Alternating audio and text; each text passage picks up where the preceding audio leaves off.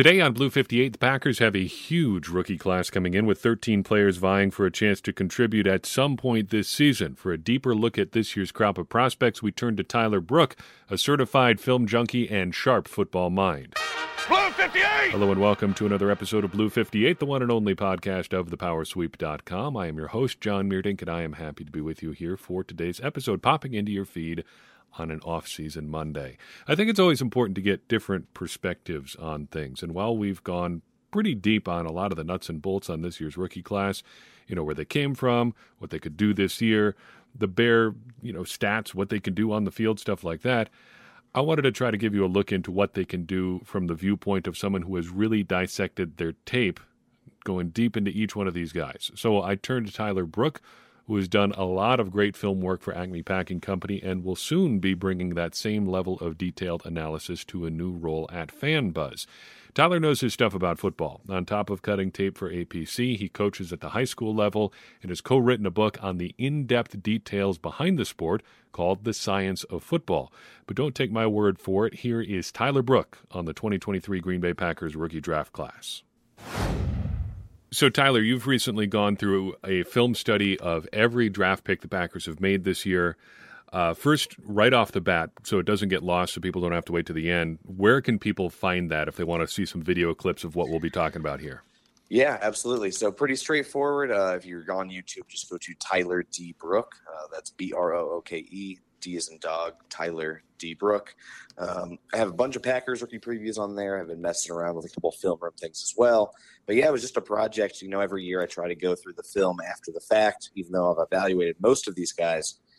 Just go back and see, what's the film? How's that scheme fit going to work? What can they potentially bring, whether it is on offense or defense? I don't do kickers just because I have no way to evaluate those guys. Anders Carlson seems like he kicks the ball good sometimes and not so good other times. That's about all I got on him, too. That's better than I have. So I guess you talk about scheme fit. That's a great place to start with Lucas Van Ness right off the bat. I mean, The athleticism doesn't need any introduction. His nickname is Hercules. Everybody knows what he can do in the weight room and on the field from a testing perspective. But scheme fit is something we've talked a lot about on the podcast already. How do you see him fitting in with the Packers based on what he did in college?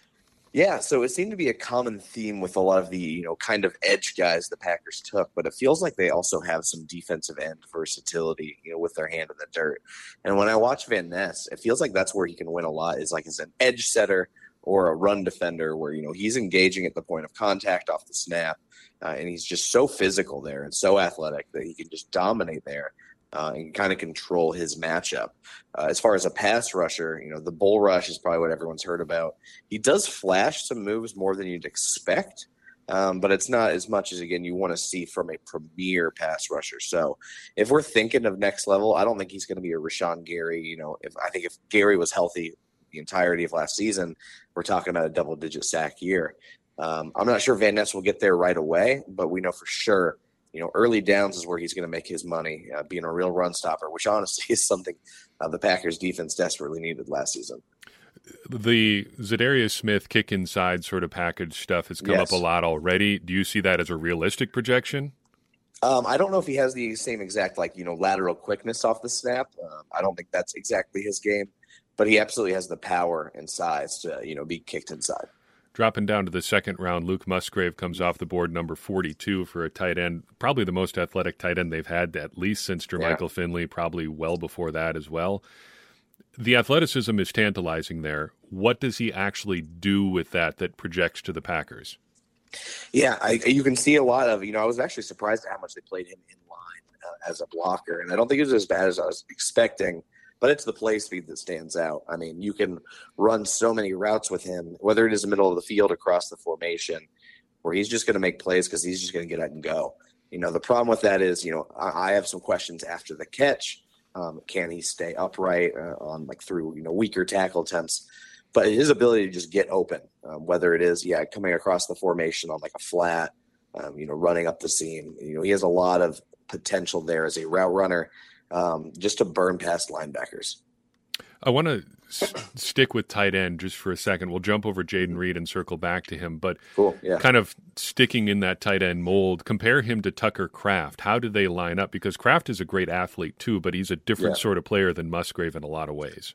Yeah, this is actually why I like these two picks so close together, is that we're, Musgrave is that fast, get open guy. Kraft's kind of the get me the ball and I'm going to run over people kind of mold. So just kind of I like the complementary aspects of their games. There's a couple plays I watched from him. Obviously, he's playing against FCS competition, but Kraft gets the ball and he's stiff arming guys and they're bouncing off the turf, or he's just breaking tackles with ease. Some of the ways that South Dakota State got him involved were impressive, as far as tunnel screens and things of that nature, because they clearly felt he was their best playmaker. Let's just get him the ball in his hands however we can, and then let him make a play. In a weird kind of way, that tunnel screen play, which came up 3 or 4 times, I think, just in his highlights and in your film review, was really encouraging to me, because on the one hand, it is a gimmicky sort of play. It's not the sort of thing that he's going to run in the NFL. But on the other hand, it was the coaches saying, we've got a dominant athlete here. We don't have to run typical tight end stuff. Let's just get him the ball and see what he can do.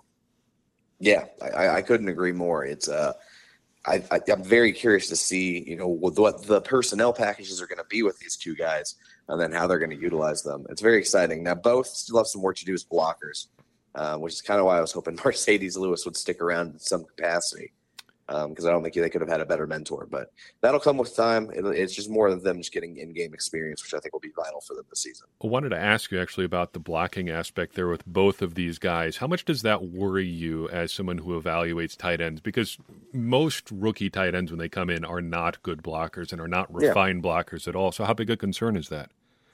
They're gonna have some warts. That's any rookie at any position, right? So it's something to keep mind of. But the real problem is we're in year 2 or 3 and it's the same issue. Unfortunately, the Packers do have a guy when they do want that lead blocker on run plays or something. That's where DeGuara comes into play, which I think one of the overlooked parts of all of this is I still think there is a role for DeGuara. He is more of a fullback, but I am curious to see if they want to get him out as a lead blocker or just a blocker in general while these two rookies get their feet under them. Circling back to DeGuara, though, looking at the kind of the personnel groupings that you can get with Musgrave, with Kraft, with DeGuara, do you see a shift to more 12 personnel type stuff than they've really leaned on in the past? I mean, I would be stunned if it's not, especially on early downs. You have so much personnel there where I think they did legitimately turn what was, kind of a question mark in this offseason to what might be a strength, maybe not right away, but I think pretty quickly. So I think I've heard that they've been running some 12 personnel in some of the camps, so I would not be surprised to see a lot of that early on. Sticking with the offense, we jump back up to the second round. Jaden Reed. Now, Reed is, like a lot of these guys, a little bit of a projection because the Packers seem to envision him in the slot, but he didn't play in the slot a whole lot at Michigan State. What do you see about his game that kind of would lend you or lead you to believe that he can do the things that the Packers want him to do? Yeah, so this is one of the guys I was super high on coming into the draft, but I did not think in any way he was going to be a Packers type. A little under 6 foot, not 200 pounds. I just remember watching him, not this past season, but the year before, and just being blown away by some of his playmaking ability as a wide receiver. What the Packers are getting from him, if he is going to move into the slot, loves to block, will get real mean with it, will actively upset defensive backs. And then he's just got shiftiness, his foot quickness, his ability to gear down, gear up. He can really make guys miss. And then for a smaller wide receiver, his contested catch ability floors me.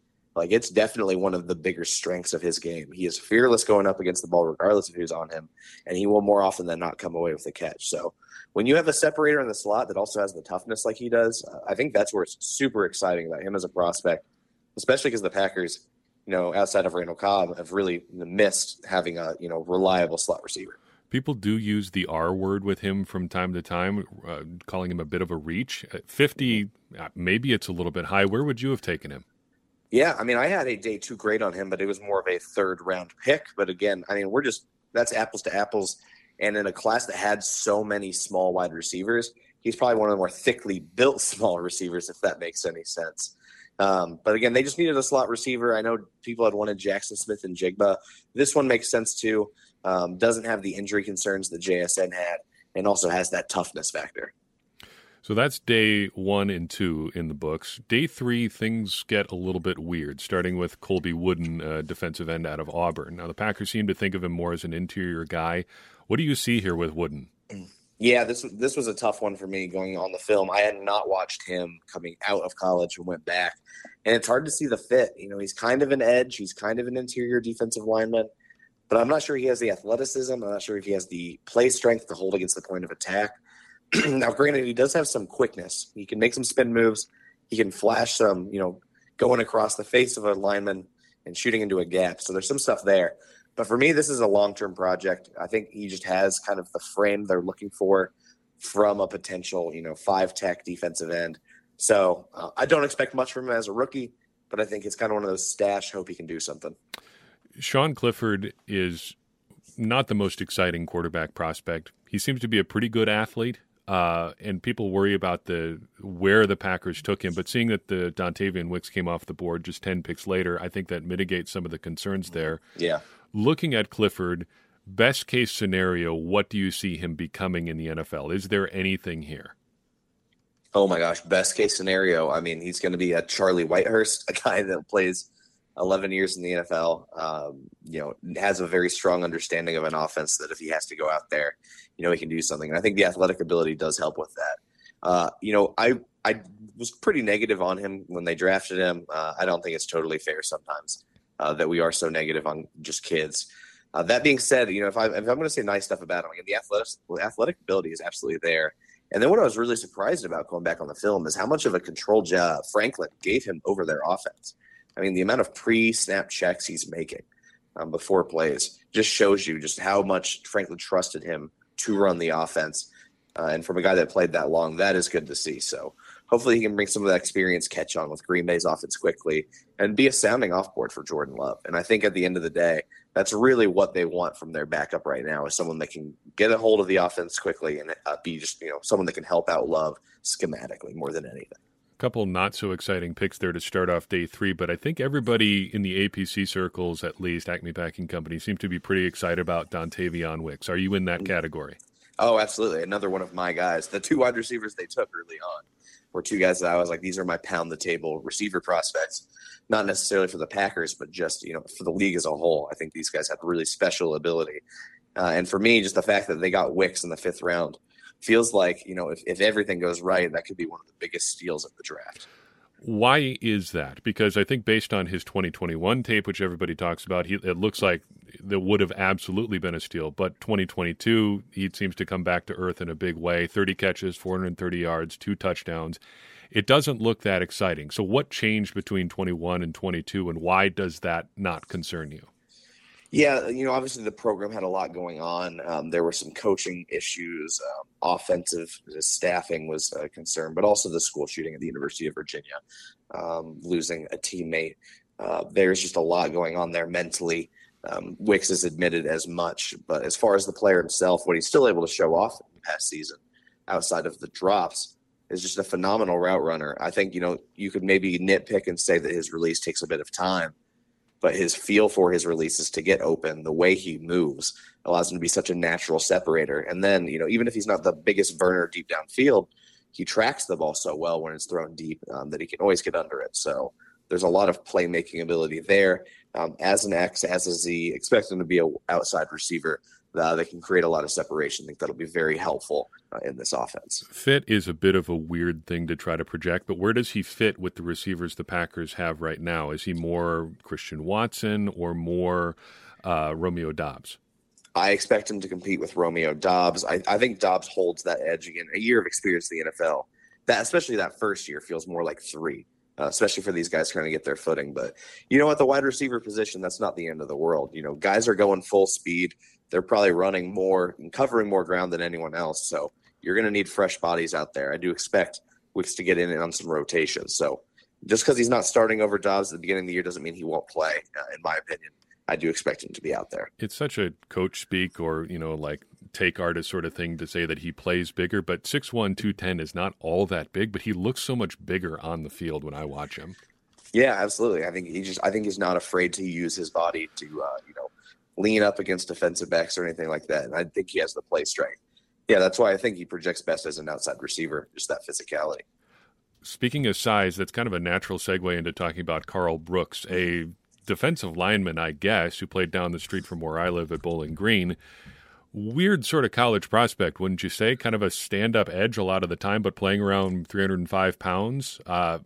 Very productive, yeah. But I don't know what he is in the NFL. Your thoughts?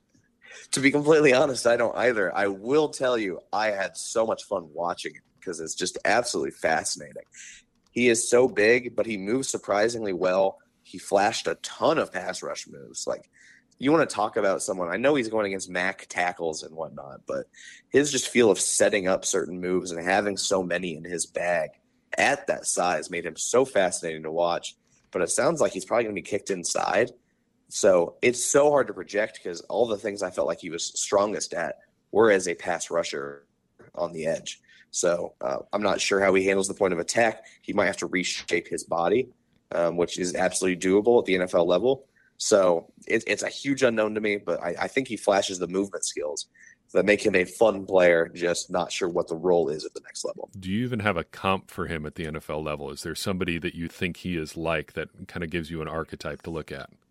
To be honest, no. It's hard to think of many 300-pound edge rushers that move like that. It's not a gotcha question. I'm looking for somebody who can give me some sort of comparison here because I haven't been able to come up with one either. Yeah, it truly is fascinating. I think it's a shame that he won't really get edge reps, especially with how crowded that room is. But very curious to see if they throw him out there on third downs to see if he can kind of work with the other pass rushers. Maybe scheme some stuff up. Now, I won't make you talk about Anders Carlson, but I think the Packers do have some interesting picks in the seventh round. Seventh round, it's always hope. It's mostly fool's gold, but some interesting prospects here, starting with Carrington Valentine, an athlete, if nothing else. Yeah, I mean, I'll be honest, I did not watch any of Valentine before this draft, but I do feel confident of these 4 seventh-round picks. I think he was my favorite to go back and watch. Just excellent movement skills. Definitely an undersized kind of cornerback, but when he reads and reacts correctly, which he does a lot, he will lay the lumber. I will say there's a lot of blown coverages in their defense, especially I watched Tennessee, which blown coverages against Tennessee's offense are going to happen all the time with the way that offense works. But I think it's part of the defensive scheme is just I believe they're running pattern match, which is you're trading off responsibilities based on how wide receivers are running their routes or where they're cutting. So I think that leads to a lot of communication errors for more inexperienced defensive backs. But I'm impressed with his awareness, his instincts, his movement skills. He is undersized. I think he will get bullied against the run. I think the teams will try to run at him. But the coverage skills are absolutely there, and I think he competes with a guy like Shamar Jean-Charles for a reserve potential rotational defensive back. I was going to ask about that because Jean-Charles is almost exclusively a slot sort of player, even dating back to college. That seemed to be his game. That's where the Packers wanted him. Can Valentine move inside at all? I think so. I think he just moves so well that I don't think he's too worried about, who he's covering or what side of the field he's on or if he's in the middle of the field. That's just kind of how his movement skills work. I think your only concern if he is in the slot is, again, easier to run at him because he's so much closer to the line of scrimmage. 3 picks later, the Packers go with Lou Nichols out of Central Michigan, a big back. That seems to be what they're going for this offseason. They also signed another big one, Emmanuel Nichols, an undrafted free agent who got waived by the Broncos. They seem to like their bigger guys. What do you think of Nichols? Because on paper, he looks really like a guy you'd be happy to get in the 7th round. Not overly athletic, but seems to move his mass pretty well. Is there anything here? I had heard a lot of good things, and honestly, I had watched the 2022 tape, and I had been told that he was dealing with, an ongoing ankle injury after the fact that I had watched him and done my video. Because honestly, I was a bit disappointed with what I saw, especially when you consider the production and the level of competition he's playing against. Just seemed like someone that, kind of struggled with contact balance, but, when he finds a hole and he heads straight downhill, I think his momentum can help him pick up chunks of plays. It just didn't look like a burner to me. Didn't look like the most explosive player. So it's going to be tough to compete, especially when that RB3 role has some real competition with Patrick Taylor and then even Tyler Goodson, who showed us some flashes last preseason. The pass protection always seems to be a big question for rookie running backs to come out. Is there any hope there for Nichols? That will be where he competes. His pass protection is excellent. I think I watched him decleat a guy on one of the first plays I watched of him. He is fearless as a pass protector, and if you are a late round UDFA kind of guy, and you don't pass protect, that's a surefire way to not make a roster. So if there is any hope for him, it is knowing that if they need a big body to come in 6-man protection schemes, that he can absolutely fill that role. If you talk about draft steals, at least judging by the consensus boards and seemed like things like that, Anthony Johnson seems like he might be the biggest steal that the Packers got in this class. What do you think of Johnson? Where does he fit in on this defense? What does he do? Yeah, very fun player. Was a cornerback and then converted to safety last year for Iowa State. I watched him late in the process. Tex Western, our corporate overlord, was the one that had suggested I take a look at him. He reminded me a bit of Jay Ward out of LSU, who was another prospect in this draft, a safety, versatile DB that I was a huge fan of. Maybe not as physical, although there is some physicality there, but I just think he's a playmaker. I think he has a good feel of when to attack for the ball, when to stay back and just try to, be a safety and hold back and then try and make a play after the catch. But there is a lot of playmaking ability there. I like the athleticism. Again, I think he's a little smaller for a safety prospect. I think he needs to bulk up quite a bit. But again, just kind of like Valentine, he's an instinctive player. Unlike Valentine, I do think he's a bit more physical. I mean, I watched him make a nice goal line stand where he just attacked into the backfield and laid a pretty nice hit on a running back. So I think he has some versatility and ability there. I think someone, especially in such a crowded but not star-studded safety room, there will be opportunities for him to try and stand out. One of the things we talked about on this show a lot in the pre-draft process is the kinds of safeties that are out there. Your nickels, basically a nickel corner, a guy who's going to play in the slot a lot, or a guy who's going to be like in the box, or going to be a deep safety. Where does Johnson project in the Packers defense in your eyes into one of those roles? Man, great question. Honestly, I could see a world where if he focuses on one of those three roles that he could do it. So it's hard for me to project, honestly. I think he could do all three effectively. It's just a matter of, does he need to specialize in one of those to find a home? As much as, people might question Joe Barry and the defensive staff, I'll leave it to them to make that decision. Because I don't think they could go wrong with having to specialize in any of the three. The good news for him is there should be opportunities at just about yes. any role in the Packers secondary, so he should be able to find a home. Mm-hmm. The Packers finish out on day 3 with Grant DuBose way down at pick number 256 out of Charlotte. You had one of the more colorful descriptions of his games that I can recall. I wonder if you remember what you said about him in terms of who he might irritate on the field. I honestly do not know. You said that he seems to be custom built to irritate people of a certain age and race. Yes, old white men. Yep, yes. Yep. He brings a little bit of swagger to his game on the field, I guess is what I'm saying. So what are the Packers getting out of the swagger-filled Grant DuBose in the 7th round? I was absolutely stunned watching him that he was a 7th-round pick. I know he's had an interesting journey.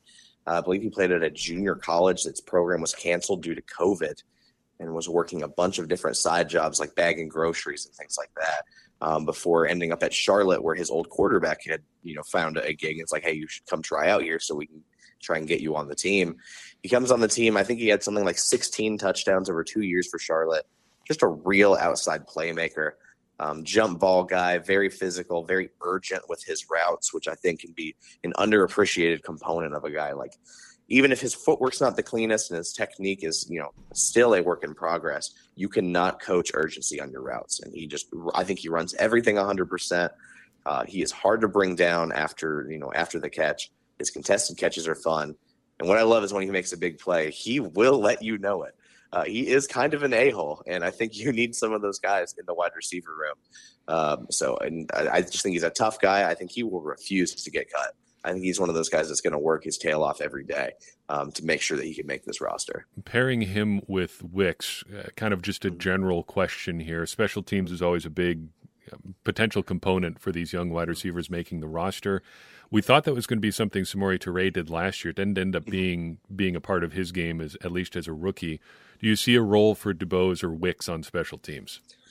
Maybe not Wicks, just because I think he lacks the top and play speed. I'm thinking like kickoff or gunner on punt or something like that. But DuBose, I think again, that urgency and intensity and his size, honestly, would make him a pretty interesting player to contribute on some special teams units.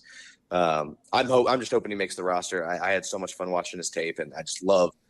This is probably the coach in me talking, but you can teach a lot of things, but I don't think you can teach the effort and the competitive toughness that DeBose has. Broad question here, and you can take it any direction you want to go. Looking at the Packers' undrafted free agent class, anybody jump out at you? Yeah, so I did a video on Brenton Cox because he was a fascinating story. I think it's hard to get kicked off of not one but two top flight SEC programs in Georgia and Florida, but the tape is phenomenal. You want to talk about a guy that can play with play strength and rush the passer. Discipline's not great. I think there are times where you can get frustrated, but the flash is there. I'd scream, potential day 2 pick to me. If he can harness it in, if he can keep his head right, that's a player that I think could compete in that edge room and be a really effective player for the Packers. I honestly haven't watched too many of the other undrafted guys. Someone I've been really interested in is Malik Heath, who was a more productive receiver for Ole Miss than Jonathan Mingo, who I loved. And I did see Heath flash a few times, but it's not someone I took notes on. From what I've heard, he's been really shining in training camp. Just, again, another situation, it's becoming a crowded and young wide receiver room. Does he have a chance of making the roster? But those are the two names that have stood out to me. But Cox especially, I'm hoping he gets some reps in the preseason because I'm fascinated to see how he deals with NFL competition. This is not germane to draft discussion or anything like that, but last year you published a book on the science of football. I've actually just finished reading that, and there's a lot of interesting nuggets in there, some small stuff on a whole bunch of different topics throughout the NFL. But what I wanted to ask when we finally got you on the show is what have you learned since then about how the game has changed that has surprised you about how football is continuing to grow here well into the 21st century? Fascinating question. I think where I'm fascinated where football is going, honestly, may not be this real science or injury stuff, but it is the gambling component of things. And we talked a bit about that in the book. But with all these suspensions coming out this offseason, all of these updated rules, and the continued push of these gambling companies to be – I'm literally have the Packers draft picks up right now, and I'm watching an ad for Caesar Sportsbook. It is just the amount of targeted ads and then the issues that we're having with players gambling. This could be a pivotal moment. And how are the leagues going to deal with this? Because it's not going away anytime soon. And it truly does fascinate me how we're going to be able to handle it. Tyler, you're making a move professionally, leaving Acme Packing Company to land where? Where can people find you? Yeah, so starting July 10th, I'll be taking over as editorial director of Fan Buzz, which is a sports site that was recently purchased by Publishers Clearinghouse. Unfortunately, they will not be paying me out in giant checks. I didn't check that. So a little bummed about that part, but very excited for the opportunity. This brand is fascinating to me. If you want to know more about the off-field stuff, I think you can go anywhere for finding out the scores or who hit the home run, who scored the touchdowns. But if you want to learn more about the people on the field, off the field, what they're interested in, what are those moments that make us love sports as fans? Where'd the Lambeau Leap come from? Why do they sing "You'll Never Walk Alone" at Liverpool games? I just think there's so much to sports that we don't talk enough about that I think makes them fun and why we keep coming back to them. So really excited for that opportunity to grow that site out. I think we have limitless potential there and can't wait to start working on hiring staff. Thanks again to Tyler Brooke for appearing on today's show. You can find him on YouTube by just searching his name, on Twitter under the handle @TylerDBrooke, and soon in a big role at FanBuzz. His book, The Science of Football, is linked in the description of today's show. Thanks so much for listening to this episode of Blue 58. If you enjoyed this episode, I would appreciate it if you would take a second and share it with someone you think would enjoy it as well. That's going to help more people find the show and get more people involved in this conversation you and I are having about the Green Bay Packers, which in turn is going to help all of us, me included, become smarter Packers fans. And as I always say, smarter Packers fans are better Packers fans, and better Packers fans are what we all want to be. I'm your host, John Meerdink. We'll see you next time on Blue 58.